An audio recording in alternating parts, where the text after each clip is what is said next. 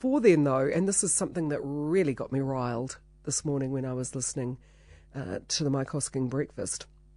It's something I have been banging on about for years. So have you. When we've discussed this on the show, you've chimed in as well and had your own strong opinions and thoughts. A report from the New Zealand Initiative backs up everything I have ever thought about this education system. What it says is New Zealand's education system is a mess, riddled with unscientific ideas and seduced by child-centred orthodoxy. Amen. I've said that before, but just not as eloquently.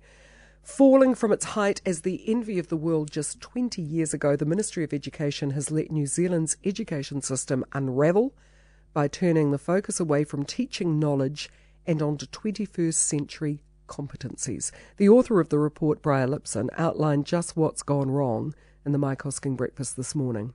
The OECD collects data every 3 years on the performance of 15-year-olds in core areas like reading and maths, and we've gone from really, really the envy of the world in the year 2000, when we were third for reading and third for maths, and we're now sixth for reading and 19th for maths.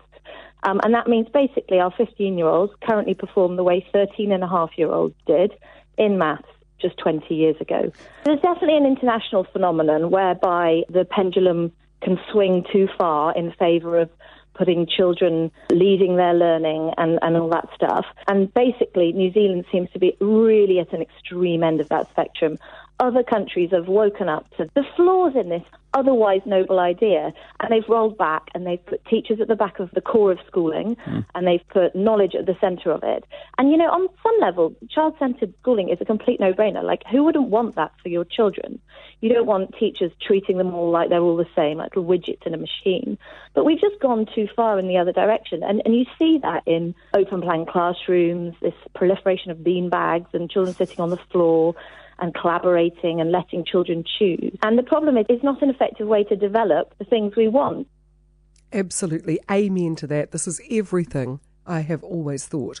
There was a time, and it wasn't that long ago, when a child could come into New Zealand's education system and it wouldn't matter where they were in the country or really how poorly prepared they were when they entered the new entrance class.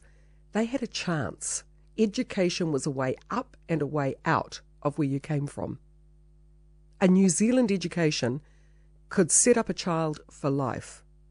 I know of so many scientists and artists and writers and doctors who came from tiny rural schools, who were inspired by their teachers, who didn't just believe they could foot it amongst the best in the world, they actually could.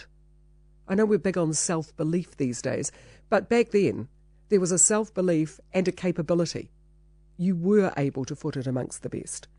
I have been appalled at education being hijacked by ideologues. Education should never be about what's fashionable. It shouldn't be about academics' egos fighting to get their particular stance, their particular view of the way it should be, entrenched within the education system itself. It should just be an interesting idea that they might have. It shouldn't become the way we teach our kids. It should never be about competing theories. You do not have fashions in medicine. You have advances, but you don't have fashions. You don't have the way surgeries are done, swinging from one end of the pendulum to the other, the way we have education. Medicine, too, isn't patient-led. It's about best practice. We've let our education system be taken over by academics who have their own interests at heart, not the children's. We need to reclaim it.